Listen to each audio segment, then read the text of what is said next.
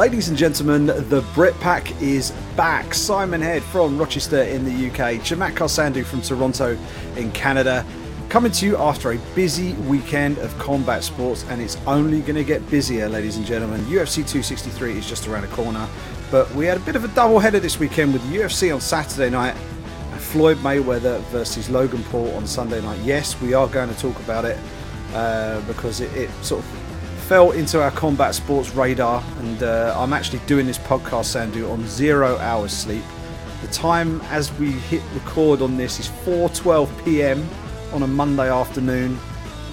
I haven't slept since the Floyd Mayweather Logan Paul fight, which finished about 5 a.m. And I am hanging right now, so I'm so glad that we haven't quite made it to video yet, because I think YouTube might just take us off straight away. But how are you, mate? How's it been?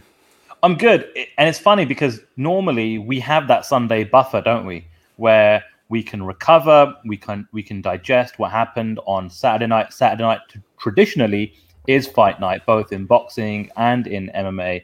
And here we are recording this podcast on a Monday, and we're both a bit tired because Mayweather-Paul was the big event this past weekend in the combat sports world, and it ended pretty late last night on a Sunday night. Then there's obviously post-fight press conference and the fallout. You've got articles to write and all sorts of stuff, right? So here we are now. This is why we record the podcast on Monday and not Sunday, because there's just no way in hell we'd be able to really, coherently have a conversation for an hour talking about mixed martial arts and things in combat sports if we were doing this, after our usual shifts on a Saturday night.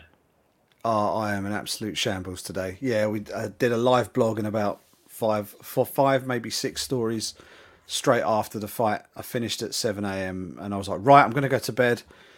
And then the whole family woke up. It's a school day. We've just finished half term. Our oldest daughter wasn't that enthusiastic about going to school this morning. So Dad needed to help out, and Dad was not in a very good frame of mind to be helping out. I thought, sod it, I'm just going to stay up. So bleary-eyed, but pushing through. Let's kick off with the UFC Fight Night card that we had on Saturday, Sandhu. Let's do this sort of chronologically, if you like. Not the biggest card that we've seen from the UFC, but plenty going on. I mean, let's just talk about the main event very, very quickly. Jairzinho Rozenstruik versus Augusto Sakai. This was a fight between two guys one who was kind of a contender and has fallen away and needed to re-establish himself, and another guy in Augusto Sakai who was really looking for an opportunity to sort of gate crash the upper echelon of the UFC heavyweight division. Well, that didn't happen for him because Jairzinho Rozenstruik came out looking super aggressive, and when he heard the clapper at the end of the first round, decided to really turn it on and got the buzzer-beating TKO finish with 1 second on the clock, 4:59 the official time, and that was a huge win for him. He really needed that, didn't he? He certainly did, Simon. The way the fight played out was quite interesting because it was very much a feeling-out process, and I thought that's how the fight was going to end. And I was thinking, well, if there were fans in the arena, if this was a fight night card with, I don't know, 8, 9, 10,000 fans, they probably would have booed both these men as they went to their corner and sat on their stools, because there wasn't a lot of activity over the course of the 5 minutes. Like you said, right up until the buzzer was about to go off, and Rozenstruik had done what he's done for the majority of his career and just kind of land that big punch, gets the kick. It wasn't like the cleanest punch, but I think he kind of hit Sakai just above the ear on the side of the head, which kind of knocked the big man down and then finished him off, and with I think maybe a second to spare in that first round. He needed that win. It was a big win. And I think the fight that makes sense, Simon, and I don't know how you feel about this, but I think Curtis Blades is a fight to make. Obviously, he's coming off a loss himself. He's in a bit of a rebuilding phase in terms of getting momentum going in the heavyweight division. It's a fresh matchup for both men. And I think it's the logical fight. They're both kind of ranked up there, well within that top 10. And, like we've talked about last week, Simon, we know that Derek Lewis is fighting Ngannou next. The Stipe Miocic trilogy is right around the corner at some point later on this year for Francis Ngannou, should he get through the Black Beast. And if the John Jones fight isn't going to materialize, by the end of the year, early 2022, if his camp and the UFC can't meet eye to eye in terms of the financials, then the UFC is going to revert to the next contender in line. And that's where there is massive opportunity in this heavyweight division. So to kind of keep that conveyor belt going and keep contenders rolling along, I think fights like Rosenstruik versus Curtis Blaydes needs to happen next.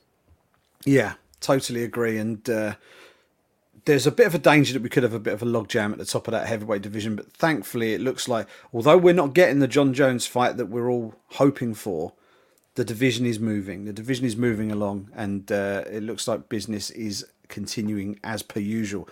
Co-main event was also a heavyweight fight. Marcin Tybura getting the win over Walt Harris.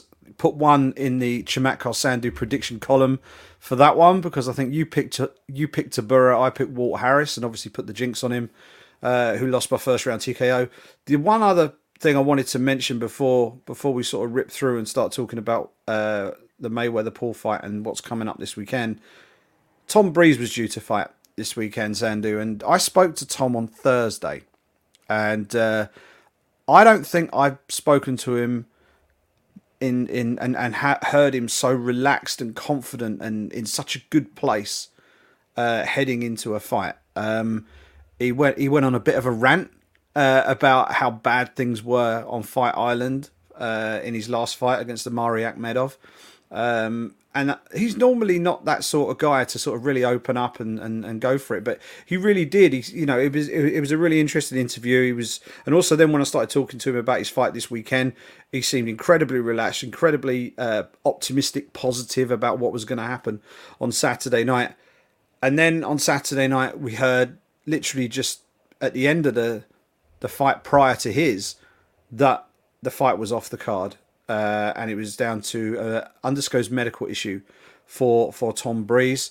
There was a lot of speculation on the broadcast that it could have been down to a whole load of different factors. I want to go into speculating about what it could have been, but all I'll say is, if it is a physical issue, then we hope that he gets healed up soon. If it is a different kind of issue, then we hope that he takes the time that he needs, gets himself into the right place, because without doubt, he is one of the most talented mixed martial artists we've had to come from the country over the last few years.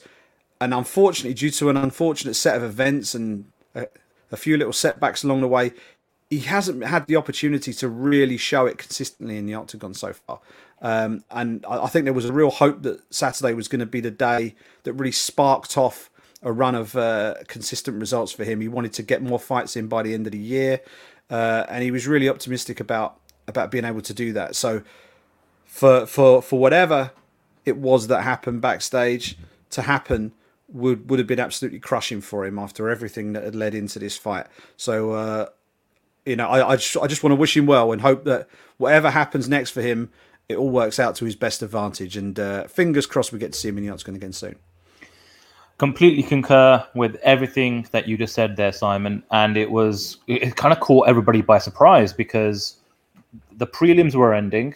And from a BT Sport perspective, we obviously, try and highlight main event, marquee fighters, title fights. But even if they're on the prelims or on the main card, we do make sure that whether it's pre-fight or post-fight, we try and highlight the Brits that are on the card, obviously being a UK and Irish broadcast partner. And, I was looking forward to that fight as well. We spoke about this one last week, right? And it was just so unfortunate, Brendan Fitzgerald, Dominic Cruz, and Michael Bisping broke the news as they were kind of heading into the main card. They had to shuffle the deck very, very quickly, moving the Ariane Lipski fight to the main card. And yeah, I don't think there's any need for any speculation. I think we just wish him the best, wish him well, both mentally and physically, emotionally. Hope he gets home to the UK and can be surrounded by friends and family. And hopefully he'll give an interview soon and explain what happened. Obviously in his own time, like you said, he should take all the time he needs to get over whatever it was that he went through. But it's just really unfortunate, like you said, Simon. He's such a great talent, and it's just been a series of unfortunate events, and like you said, some setbacks in terms of losses in the octagon. But the potential is definitely there. He is such an incredible talent coming out of the UK, and just to kind of, I guess, transition into an unfortunate night for Brits. I mean, goodness gracious me, Simon. Another fight that we were talking about last week that we were really looking forward to was the fight between Alan Patrick and Mason the Dragon Jones. And, it didn't go his way in his octagon debut. And here we are. He's looking incredible. I thought he was close to finishing the fight in the first round. He lands an accidental eye poke to Alan Patrick, who, after looking at the doctors and having some time spent to recover, basically says he's not able to see and can't continue. And that fight is declared a no contest. So all round, it was just a really sad, unfortunate, and upsetting night for the Brits that were competing in Las Vegas. It really was, and I know there were some suggestions on social media that Alan Patrick was kind of he knew he was getting beat, and there was a suggestion that maybe he sort of was kind of happy to take the no contest. And I was even asked about it during the evening. They said, do you think he was playing up on injury? I'm like, these are professional fighters, right? They go in there and beat other people up for a living and get beat up for a living. These are some of the hardest athletes in the world. To turn around and say you wanted out of that fight is a hell of an accusation to give to any kind of elite athlete, especially in the mixed martial arts realm. So I'm absolutely not going to do that. What I am going to say is that Mason Jones has been incredibly unlucky. The first fight he had against Mike Davis was an absolute barn burner, and he just happened to be on the wrong end of the judge's decision that night. These things happen. It was a really good fight. Mike Davis fought out of his skin, as did Mason Jones. It was a great fight. This fight, Mason Jones did almost everything right. Patrick was really unorthodox and kind of dangerous early on, sort of lunging in with big shots. Jones dealt with that really well, used his wrestling superbly, and then was absolutely smashing him on the deck. And it was just unfortunate. Eye pokes happen, and it's an unfortunate part of our sport. He did a great job, and he didn't get the win bonus for it, and it's a shame. What it could mean, Sandhu, is that his next fight could potentially be in front of a British crowd in the UK, and maybe that will be the moment when Mason Jones gets his first win in the UFC. And after 2 frustrating nights in the cage, maybe this will be the perfect tonic for him. And we'll see what happens as the year goes on. But it was an unfortunate night for both the Brits on the card. Mason Jones with the no contest, and Tom Breeze with his fight being scratched from the card literally minutes before they were both due to walk. So we wish them both well, and fingers crossed we'll see them back in the cage at some point later this year. That was UFC night versus Sakai on Saturday, Sandhu. And then on Sunday was the event that has really polarized combat sport. And we get this all the time whenever there's some kind of YouTuber kind of fight, celebrity boxing fight, anything involving the Paul brothers. Mayweather's exhibition fights have been like this for a little while, and it drew a lot of attention. A lot of media outlets were covering it. I was covering it. I was asked specifically, can you go through the night and cover this for us? I was like, yeah, okay, I'll do that. So I sat and watched the whole thing on Sky Sports box office. And as an event, it dragged, but it wasn't terrible. But the actual fight itself surprised me. I'll be honest with you, Sandhu. I'll go into a bit more detail in a bit, but I know you sat up and watched it as well at a slightly more palatable hour. What did you make of it? Because you've got this 50-0 boxer who is clearly beyond retirement age at this point. He's 44 years of age. No world-class boxer should really still be going at 44. But he's not really boxing properly, is he? He said he's not. He said he's retired from boxing, but he's not retired from entertaining people, and he's definitely not retired from making money. And I think he definitely did this. He definitely did the second of those two things. But he was in there with Logan Paul, 8 rounds, and it goes the distance. I have a take on this, but I want to hear yours. What did you make of it? Well, let me just firstly say I'm a massive pro wrestling fan, and I'm a massive fan of MMA and boxing as well. I feel as though there is plenty of top-level, elite-level mixed martial arts and boxing to go around. We typically get the biggest fights More often so, we get them consistently in MMA, specifically in the UFC. In boxing, these things, you know how it goes. We're waiting for ages for Fury and AJ to come together. With events like this, Simon, and whether it's an exhibition, this new subgenre of combat sports involving influencers and YouTubers and stuff like that, I'm not watching all of them. I'm watching a few, especially when there's some crossover action with big names in boxing, like a Mayweather, or we've got Tyron Woodley coming up against Jake Paul. Those events for me are for the shits and giggles. That for me is how I approach these events. I'm not taking them seriously as a member of the media. I'm not taking them seriously as a fan. I'm going to tune in just to see what the hell happens. And I'm not surprised you were asked to cover this, because there was incredible traction at this event. Everything went viral on social media. I'm sure the traffic for all the sites that were covering this, was really, really high, because Mayweather was involved, and you got one of the biggest YouTubers and social media influencers in the world involved in this as well. And for me, I feel like coming out of this event, Simon, I feel like it's almost like closing the door on Mayweather in many ways. Can he do a few more of these? Can he do another one with McGregor or someone else? Maybe. I just don't think the traction will be there anymore, and here's why. When he had the McGregor fight, Simon, he finished McGregor, right? He stopped him. Referee stepped in and the fight was over. When he had the Tenshin Nakasawa fight in Japan, he absolutely murked him, right? I think a lot of people that were paying, especially from the combat sports and the boxing side, or even the casual fans, casual sports fan side, I think they were tuning in because they were like, you know what? I fancy watching Mayweather, and I want to see Mayweather knock out this big, blonde, heavyweight social media influencer that has this crazy imagination and wild idea that he can hang with Mayweather. And Mayweather didn't drop him. He didn't knock him out.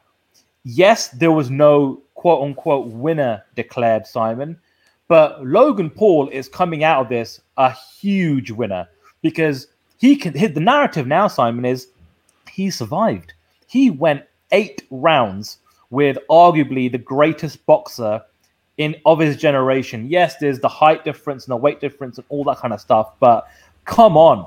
You're Floyd Money Mayweather. You're telling me over the course of 8 rounds, you couldn't have dropped him or stopped him or knocked him out or something. So I think maybe it's a case of Mayweather's obviously in a decline. He's in his mid-40s now. He obviously isn't taking things as seriously. Yes, they both made a crap load of money, but I feel like a lot of people, and this is what I saw on my timeline, especially people that bought the pay-per-view, felt salty about it afterwards.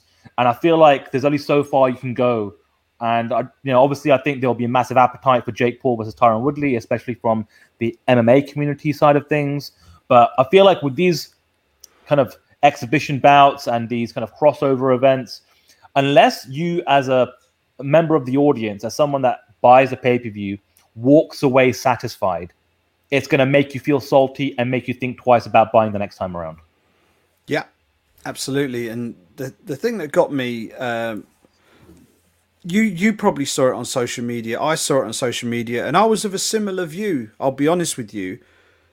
There was the situation where you had Floyd Money Mayweather coming in at his heaviest at 155 pounds against a guy who outweighed him by 34.5 pounds on the scale. He probably weighed another 10, 15 pounds heavier than that on fight night. And people were saying, what does that mean? What does that mean? The size is not going to be a factor. And even leading into the fight, Johnny Nelson, who is the greatest cruiserweight champion in history, longest reigning cruiserweight champion in history, on Sky Sports, said it won't make a jot of difference. Vidal Riley, who is a former amateur boxer for the UK, trained KSI against Logan Paul. He was part of the Sky team, and he said it's not going to make any difference. The skill discrepancy is so big. The size would be a factor if the skills were even remotely comparable, but they're not. But do you know what? Despite all of that, and I was of the view that, the size won't make a difference. The size did make a difference because Floyd couldn't finish him. He couldn't hurt him. This was a bigger, stronger guy who was able to take the shots much better than perhaps Floyd thought. And not only that, he made the fight dirty. He made the fight scrappy, which meant that Mayweather didn't catch him as clean as often as he probably thought he would. So, there's a lot of haters out there. There's a lot of people who were sort of crapping on the fight, and I understand it. If you're a boxing purist, this is not what this isn't for you. And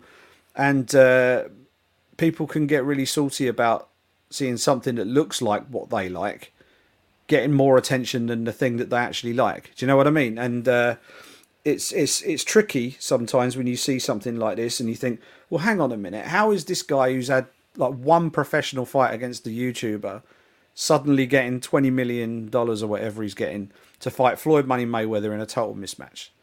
Well, it's because he brings a lot to the table. He brings all the followers to the table and all of that stuff. So that argument can all be had, right?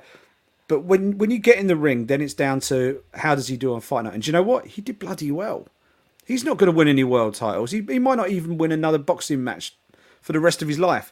But he went in there with Floyd Mayweather. Mayweather carried him for a few rounds. And then when it got to like 5 and 6, I think Mayweather decided, right, I'm going to try and light him up a little bit, try and stun him and finish him late. Because he said before the fight, if I go and finish him in the first round, everyone's going to be really unhappy. We've got to give people value for money. So we knew that Floyd was going to just ease his way in, drag it through into at least the middle rounds before he really started connecting with shots. And he was connecting with shots. He was hitting clean shots on Logan Paul. The thing was, he was hitting probably a 200-pound man rather than a 160-pound man or a 170-pound man, And that 200-pound man was able to take those shots. And that's the long and short of it. Did Logan Paul in any way compete as a boxer? Nah, not really. If it was judged as a boxing match, you might have given him the first round. But that's it. Mayweather won every other round if you're scoring it legitimately as a boxing match. You probably give Mayweather all of them, possibly. But the only one he had a real chance of getting was the first round. But beyond that, it was all Mayweather, but Mayweather couldn't finish him. And that's the thing, and that's the point you were making. And for me, there are now only 2 fights left for Floyd Mayweather to have. Number 1 is a rematch with Conor McGregor, because at least then he's getting in there in a rematch that people would be interested in, a rematch that would sell. And the fact that Mayweather's skills, at least on the face of it, appear to be slightly on the decline, then makes the matchup with McGregor just a little bit more competitive. McGregor will be better second time round, you would imagine. So that's an option. And the other one, which is a fight that I think they should make, is the Jake Paul fight. I think the natural progression, if you're Floyd Mayweather, is to take the Jake Paul fight, because I think that is a bigger selling fight than the Logan Paul fight. I think if Jake Paul goes and beats Tyron Woodley, then that fight is a big money fight. If he gets beat by Tyron Woodley, then it's pointless. But I think Mayweather's gravy train of mismatch exhibitions is kind of coming to an end, and the only one left is Jake Paul, because the Tenshin fight was ridiculous because he outweighed Tenshin in that fight. That wasn't even a physical, that was a physical mismatch in Floyd's favour, notwithstanding the fact that it was under his rule set. The McGregor fight obviously was under his rule set against a guy who was a little bit bigger than him, who was a superstar. So that was a decent enough matchup. This one this weekend was a kind of a freak show fight, and everyone expected him to get the late stoppage. He didn't. And I think that now means that the clock is ticking. If Floyd Mayweather wants another fight, I think he needs to get it booked soon as for the end of the year. But we will see what happens. But as an event, I didn't mind it. It dragged on a bit. I enjoyed watching Chad Ochocinco have a go, the former NFL wide receiver. He had his debut against a bare knuckle fighter, Brian Maxwell, who's done a bit of MMA as well. And Ochocinco, I wouldn't say looked good, but he held his own and did all right. And that one was an exhibition that went at distance as well. But yeah, I don't mind these things like maybe 2 or 3 times a year. But, I don't think they will ever become the norm. Boxing is boxing. MMA is MMA. bare knuckle is bare knuckle. This is kind of just like a little circus show that rides into town every now and again. And if the main event is compelling, people will buy. But I do think the clock is ticking on Floyd now. What I agree with you there. What about Logan Paul, Simon? Because obviously this is easily the biggest, again, quote unquote, win he was ever going to get from the situation. I mean, the only thing that would top him lasting 8 rounds against Mayweather would be him dropping or knocking out Mayweather, which was obviously never going to happen. But do you think he can and perhaps will parlay this into a few more events, fights with other boxers, or maybe, in his post-fight press conference, he talked about maybe, MMA. There's always going to be the Paul versus Paul fight. That you just know. You can just tell that the seeds have been planted. They're both going to, go on this journey in boxing, and at some point they're going to meet, and that's going to make a crap load of money as well. But like I said, I mean, I think there's space for it. There's obviously an audience for it. That's clear to see. But if you're Logan Paul, what's your next move? Do you try and go the Jake Paul route and try and box an MMA guy? Do you, say, hey, Evander Holyfield, Mike Tyson, you guys free? Like, what do you do for Logan Paul now? I stay well clear of Mike Tyson and Evander Holyfield. They would hand his ass to him in a very short minute.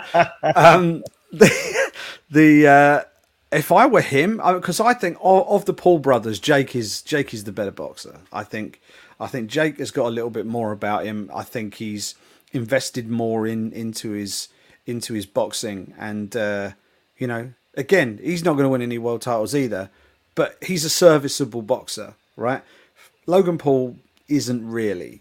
I think that if I were Logan Paul, I would go pro wrestling route. I think he's absolutely tailor-made for it. He's got the right sort of body size and shape for it. I think he could be a bit of a star. He could be like a heel manager and occasionally get in there and do a little bit. He could be being trained in the background. This is if he wants to do that. But the thing is, his individual brand is so big, it won't fit in the WWE for anything other than like a WrestleMania appearance. You know what I mean? AEW, maybe you could do a little stint, have a short run in AEW. That might be a better fit for him. But perhaps not quite as lucrative. But I don't know. I mean, I think his personality is more geared towards that. The one thing I will say about Logan Paul, Jake Paul goes around calling everybody out and winding everybody up, right? And is an antagonizer. From what I've seen of Logan Paul, and I've seen a little bit of him now through his 2 fights with KSI and obviously his fight with Mayweather, to me, he comes across as a reasonably decent lad. He has had some issues in the past with some of the videos he's done that have been decidedly questionable. But I think he's moved past that now. But he comes across to me as someone who is taking what he's doing very seriously. In the main, he's very respectful. I think he bought into the pre-fight sales pitch and all of the trash talk and all of that. But to hear the way he was talking after the fight in the ring, he had nothing but respect for Mayweather and his team and all the rest of it. And I thought that was really, I thought that told you a lot. And other people I know who have worked with Logan Paul have had nothing but nice things to say about the guy. So for that point of view, respect to him. He's I think he knows that he's having the time of his life, and he's riding it till the wheels fall off. And all power to him. But I think for his next move, I'd love to see him fight Jake. I would absolutely love to see him fight Jake. But as you said, I think that's for a little further down the line. I think you slow play that. You don't whatever happens to Jake against Tyron Woodley will not affect that. Whatever happens to Jake if he fights Floyd Mayweather will not affect that. All of that will be promotional material for when those two decide that they're going to put their chips in and basically bow out of this thing with one final confrontation. Like flipping Avengers Endgame, the pair of them straight in there. But yeah, I think if I was Jake, keep boxing, stay well away from all the professional boxers as for as long as you can, because once you're in with them, you're in trouble. If you're Logan, I would probably go down the pro wrestling route. What do you reckon? Yeah, that's a good shout. He made an appearance at WrestleMania. He was involved in this year's WrestleMania, and I know he's got a good relationship with the WWE. And I agree with you. I think Jake Paul's, the lane he's choosing to go down is honestly for him perfect. He's not boxing boxers. He's boxing MMA guys, and he's taking a nice step up in competition. From Ben Askren to Tyron Woodley. That is going to be fascinating. I'm sure we'll be all over that because obviously I think everyone agrees that it's obviously a much more competitive fight. I think a lot of the MMA community feel as though Tyron Woodley's got this in the bag. I'm not so sure personally because, again, it's a completely different sport. And knockouts in MMA don't translate to how you can knock somebody out in boxing. It ain't an apples for apples comparison. But what I do know is it's given their face-off and kind of the traction that got, and I'm sure they're going to go all in on the hype and the promotion. This is going to be so fascinating to follow. And the big thing and the big difference between the Askren fight and the Woodley fight is this is going to be Showtime, Simon.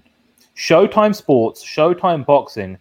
This isn't some startup social media app that's venturing into the world of combat sports. This is an organization and a group who have tons of experience putting on professional pay-per-view level events. So I feel like it's gonna be a nice transition and it's gonna look a lot cleaner. I'm sure the undercard will have a lot of pros on there and all that jazz. So I'm really kind of interested to see how that one plays out, and I'm sure we'll get that at some point in the summer. The bottom line here is, though, Simon, is Jesus Christ. Over the course of the last couple of years, these YouTubers, specifically the Paul brothers, have just come into combat sports, and they've not only just made a splash, like they're getting the baddest man on the planet, Francis Ngannou, tweeting out, "What are we doing wrong?"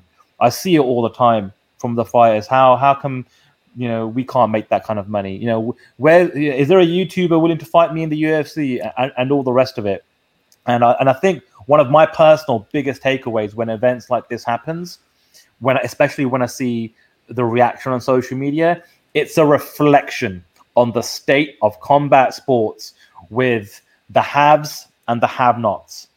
And will things change? Will events like this be the catalyst for change? Only time will tell. But I just think it's fascinating and curious to kind of see it online, especially on social media.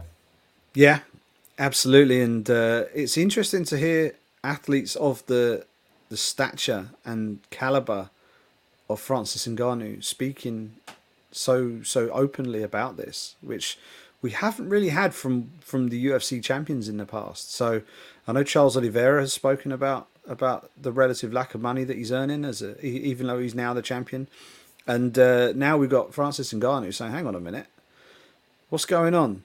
This guy has basically been taken off his YouTube channel to step in there and fight Mayweather, and he's getting more money than I've ever seen. So we'll see.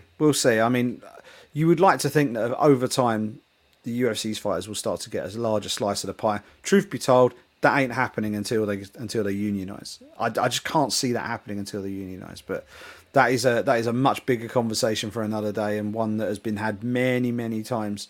And as I say, until they come together as a group, I think the UFC will quite happily move along with things the way they are, because they are being hugely successful in what they do.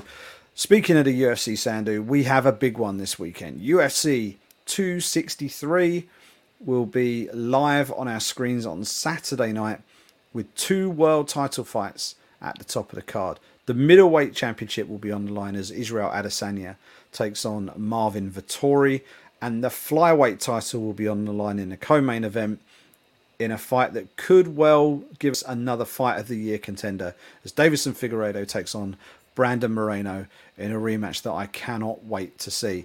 Let's just start at the top of the card and work our way down, because it is all killer, no filler. You go all the way through the main card, and then that middle prelim card, they're all bangers. Every single one of them has got a story. Every single one of them should deliver something interesting.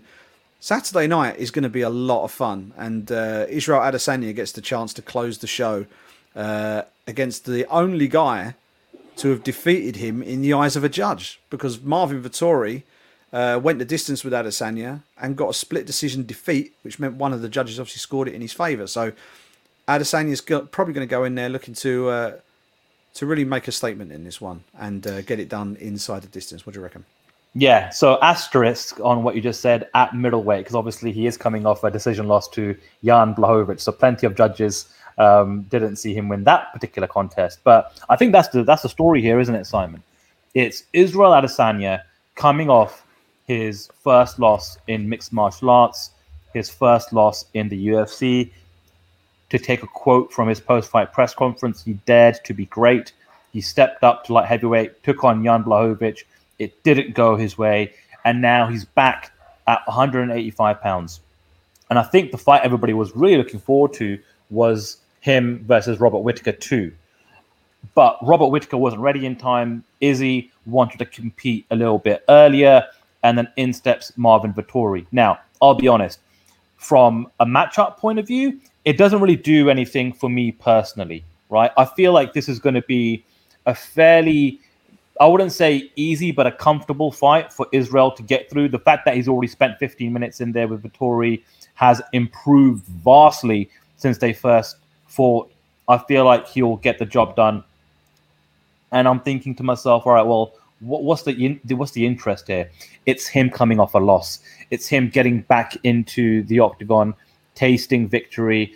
There was the, I guess, interview that Michael Bisping conducted between both men that was shown on the broadcast on Saturday night. Again, personally, didn't do anything for me. I thought it was a little bit cringy. It wasn't working. Marvin Vettori, I feel like, is trying to do what he thinks is the right thing to do and jaw at Israel and try and get some pre-fight hype built up and promotion. But for me, this fight and this main event is all about Adesanya getting back to the weight class that he is the most competitive at, the weight class he is the best in the world at, and putting on, a showcase of his skill set and putting on a performance that will leave absolutely no doubt that he's a far superior fighter than Marvin Vettori. So that, for me, is the big interest in this main event.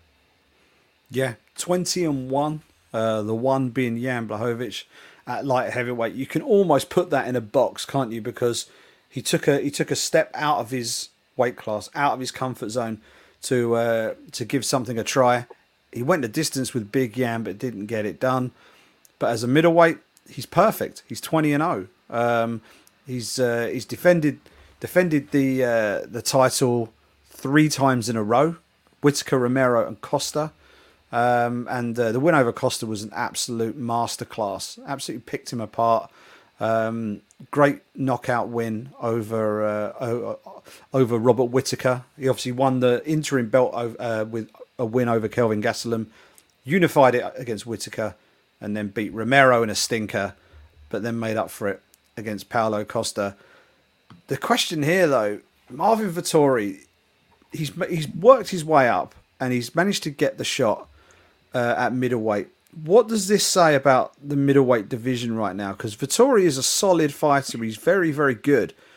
But is he the second best fighter in the world at 185 pounds right now? I'm not so sure about that. I think circumstances have played into the situation, and Vettori now has a shot. The good thing for Vettori is he had that first fight with Adesanya a few years ago, and that gives him just that little bit of a promotional hook, because without that, I don't think he gets this title fight, I'll be honest with you. And I tend to agree with you. I think he's going to get this one done, Israel Adesanya, and I think he'll probably get it done inside the distance, probably with a late stoppage in the championship rounds would be my pick. Is that along similar lines to what you reckon?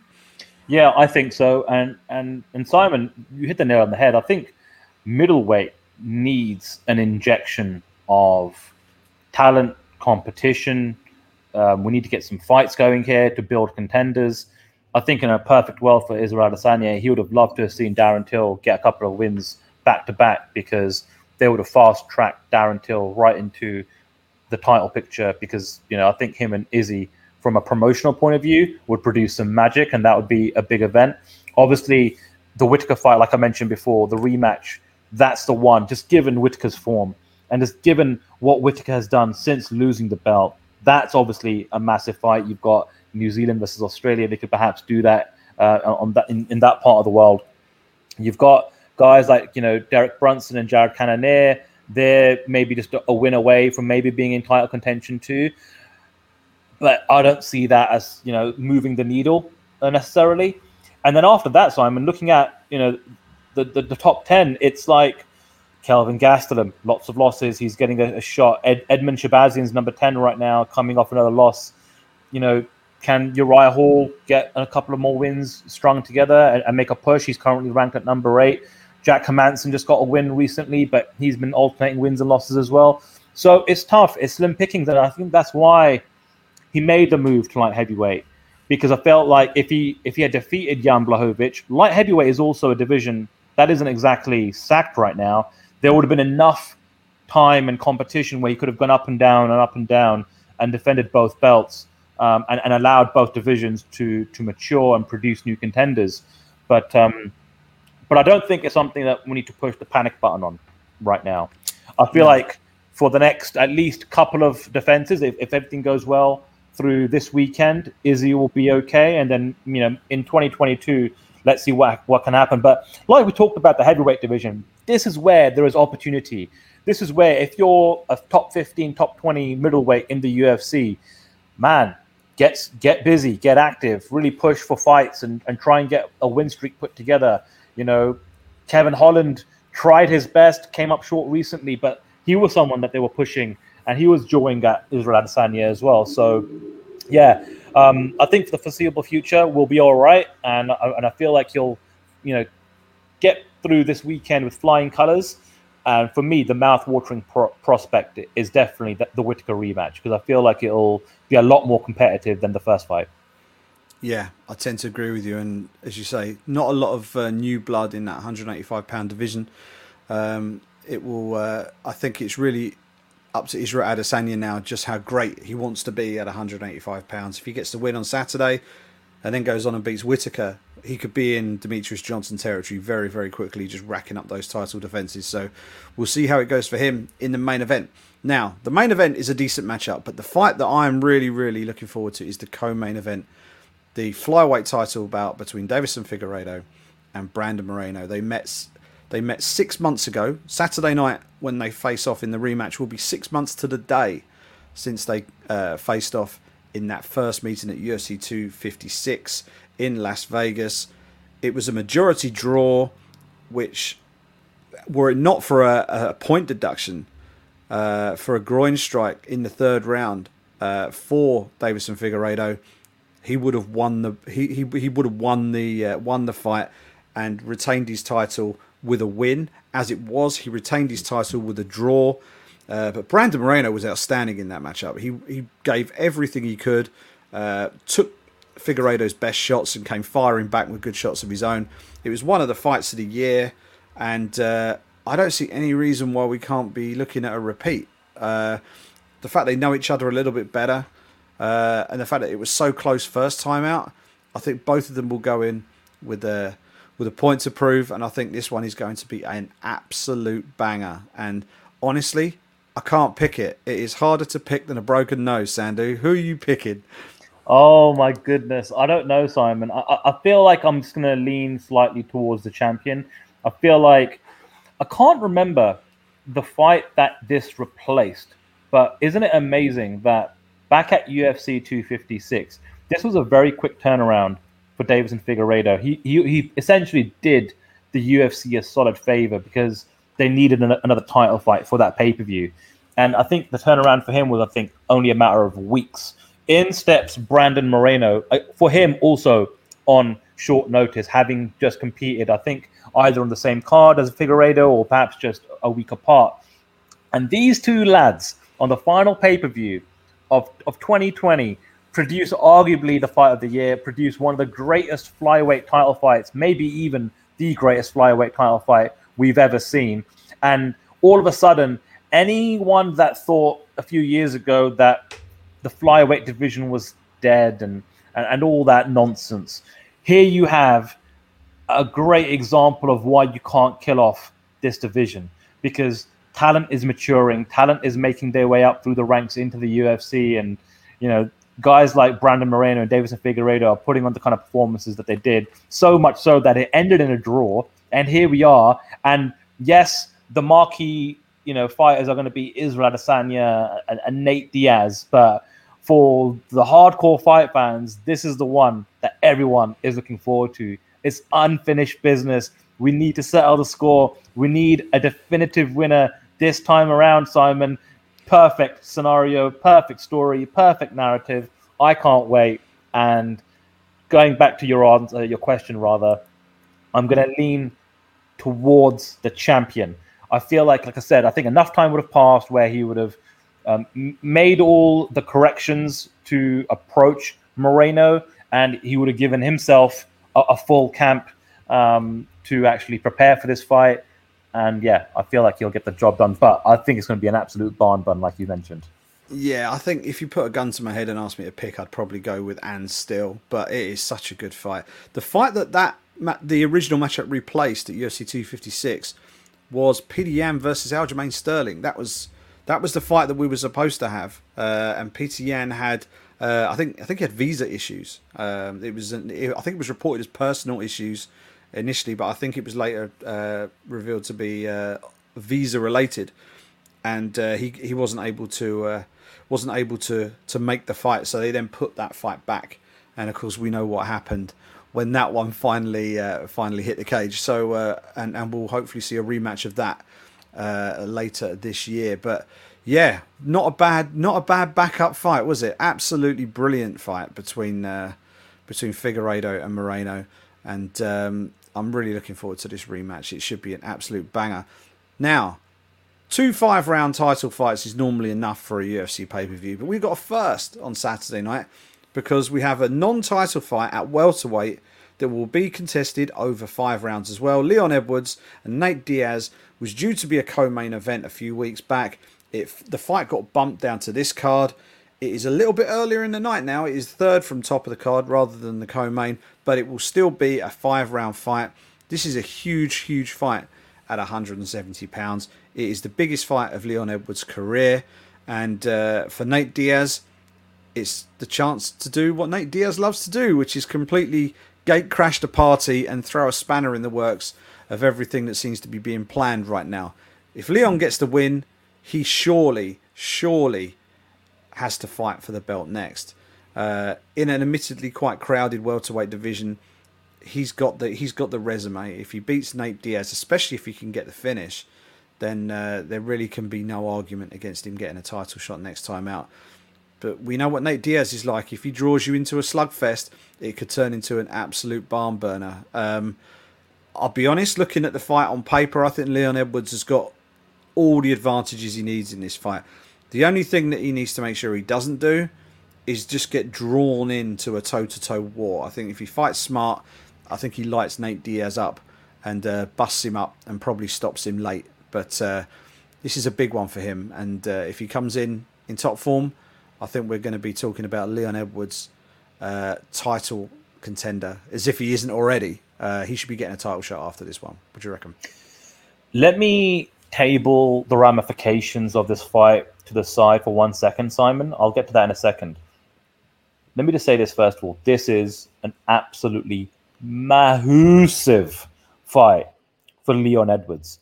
He has not fought someone that is arguably one of the top 3, top 4 biggest draws, not just in the UFC right now, but arguably in UFC history, right? If you look at the pay-per-views that Nate Diaz has been a part of, million plus, right? Some of them touching close to 2 million, right?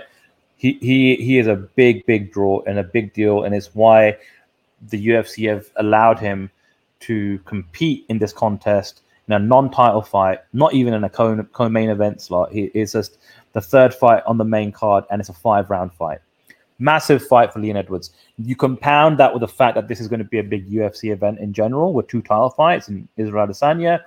The bottom line here is, Simon, there are going to be a lot of eyeballs on Leon Edwards, which is a good thing, because I feel like he's put in the work. He's got this incredible win streak. He's incredibly talented.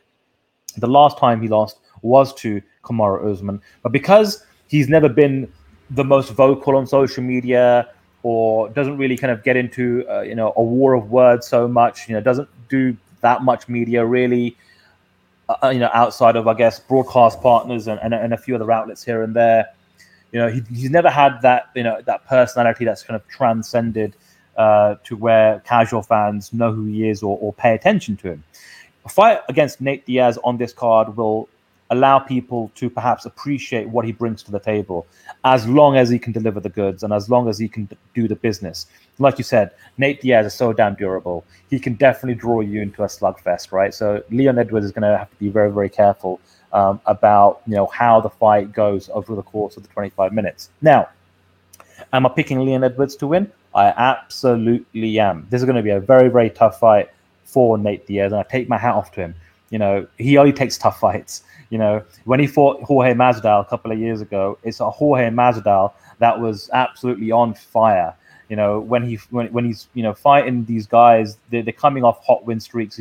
He's never really fighting anyone that's on the downward spiral of their career or anything like that. So it's going to be a tough one for Nate Diaz, and all the respect for to him to stay active, to stay busy. This isn't like the big money fight. This isn't a rematch with Masvidal. This isn't the trilogy fight with Conor McGregor. It's against Leon Edwards. Now, let me go back to what you talked about in terms of title opportunities and being in title contention and ramifications.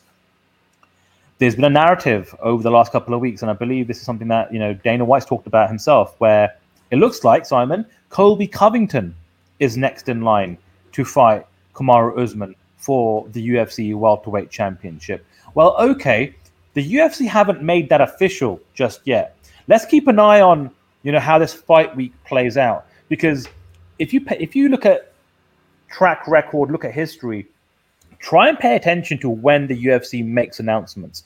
Now, could they wait until the following week to see the result of Nate Diaz versus Leon Edwards before they make an announcement of Kamaru Usman's next title challenger? Yes, they might make an announcement this week. And, you'll have to, I guess, what's the terminology? Read across the lines or read through the lines in terms of what that means? Yeah. Read between the lines in terms of what that means. I feel as though if Nate Diaz wins, he could trump Colby Covington and get that title opportunity against Kamaru Usman. And you can make a very strong argument in case for that. Well, he just destroyed this incredible win streak of Leon Edwards, who everybody was clamoring to be fighting for the title already. If Nate Diaz beats him, boom, you get thrown to the front of the line.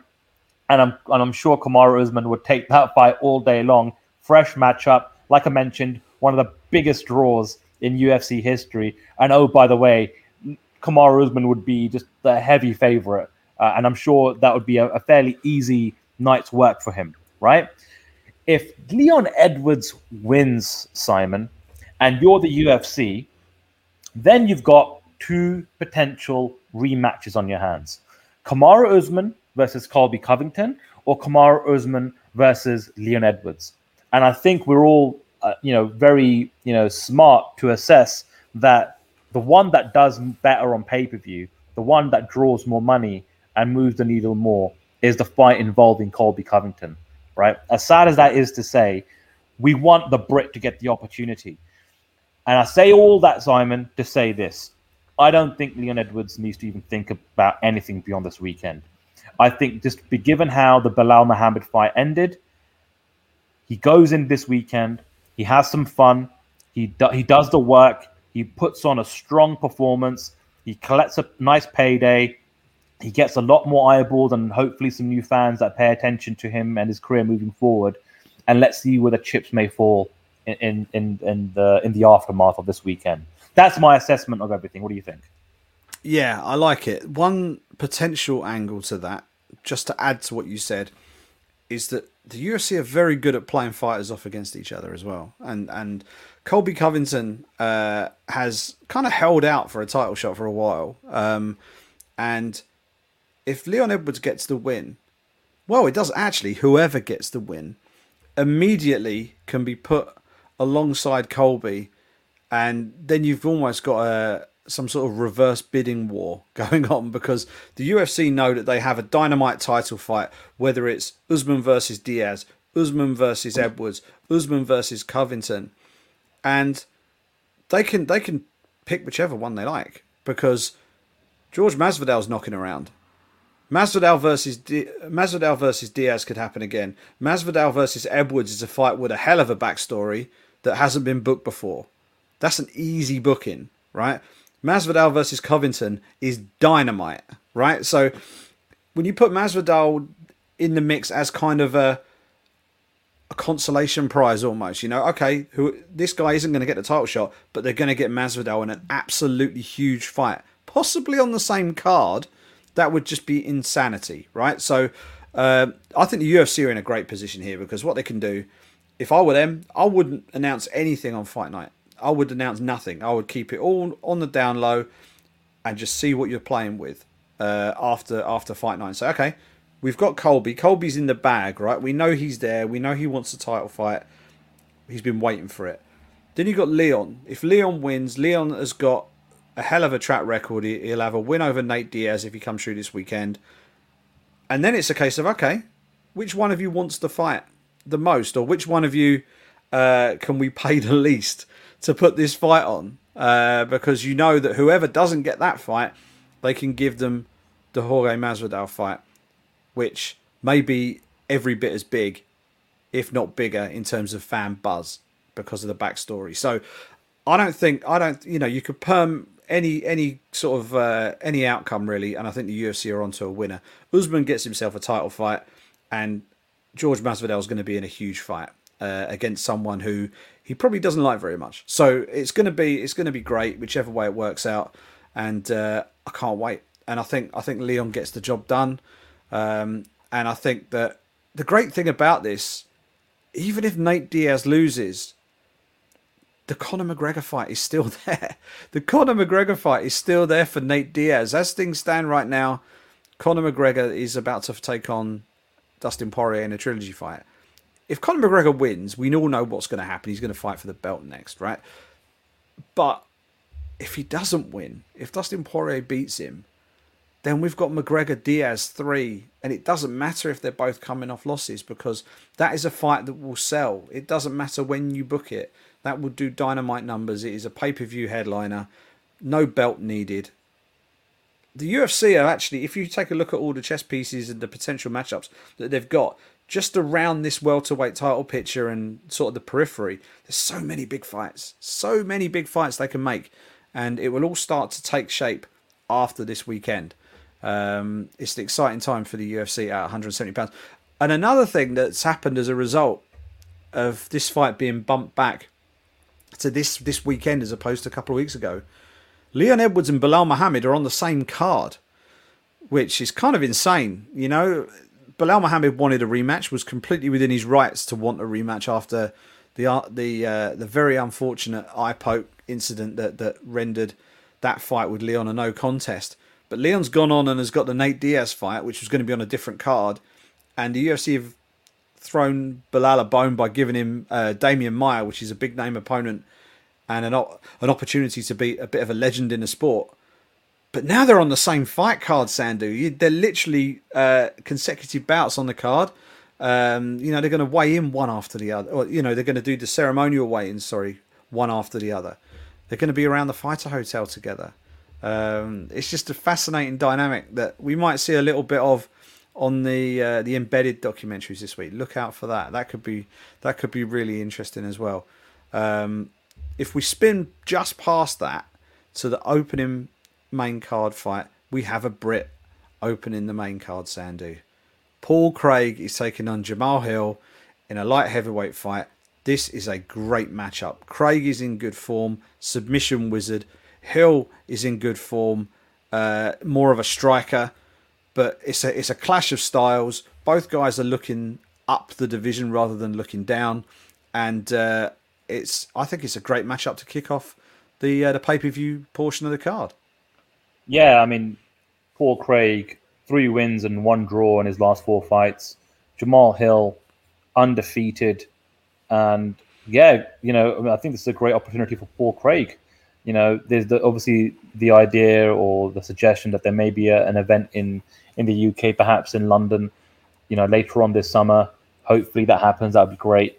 And so for all of these Brits that have been fighting abroad, to get that clout, to be on a card like that for Paul Craig, and then to use that and propel that and use that as some momentum to come back home and fight on a card on British soil later on this year would be fantastic. But he'll have his hands full. Not going to lie.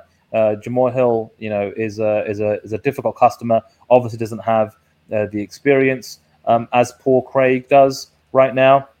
I think he's got half the number of professional fights that Paul Craig does. So perhaps Craig can use that to his favor. But yeah, great to see a second Brit on that pay-per-view main card. And I know you mentioned Bilal Muhammad, but that fight with Damian Maia, this is probably the last time we see Damian Maia compete, Simon. What a legend, one of the nicest guys in the sport. He's been around for so long. He's clearly going to have some sort of career in either the media or in one of the UFC's broadcast partners in Brazil. But let's just take a moment to realize that this weekend may be the last time we see Damian Maia compete in the octagon. So all round, though, that main card is absolutely stacked and fantastic and got so many stories, and every fight is so different to the other, which is great. And there's some cracking fights on that prelim as well. Yeah, very quickly, Drew Dober, Brad Riddell is going to be a banger at lightweight. We've got unfinished business, Eric Anders and Darren Stewart. I'm sure everyone will remember the illegal knee from Eric Anders, which just completely left everybody stunned.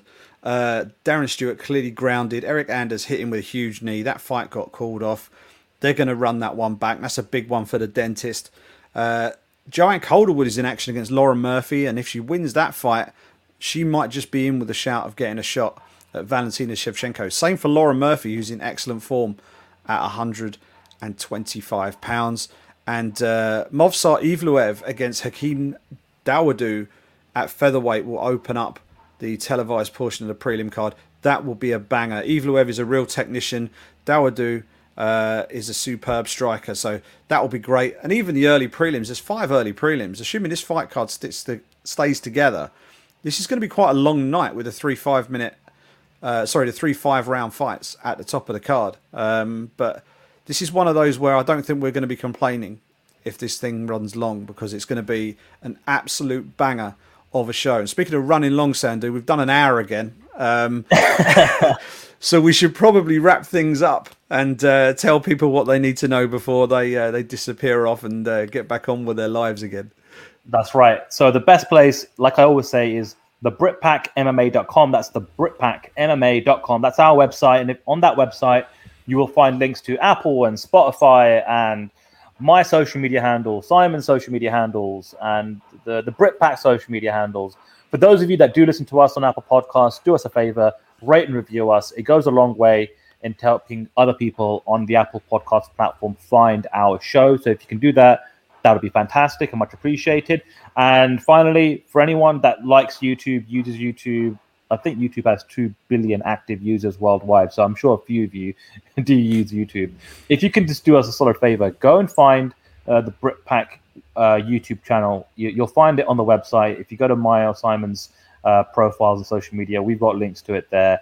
Like Simon said at the top of the show, we're not ready for video just yet, but we are working on it. We're getting things organized, behind the scenes. But for the time being, there is an audio version of the show available each and every week, almost instantaneously as it's available on Apple and Spotify. So if you enjoy listening to your podcasts on the YouTube app, whether it's on the background on your laptop or TV or from your phone, we are available there. And if you can go to our YouTube channel and subscribe, that'll be much appreciated as well. Yeah, and it's been a big show this week, but we've got a big fight night on Saturday night. UFC 263 is going to be an absolute cracker. Get the beers in the fridge and get ready for a big night of fights. And we will be back next week to talk about each and every one of those big fights on next week's show. Enjoy the fights, and we'll speak to you next week.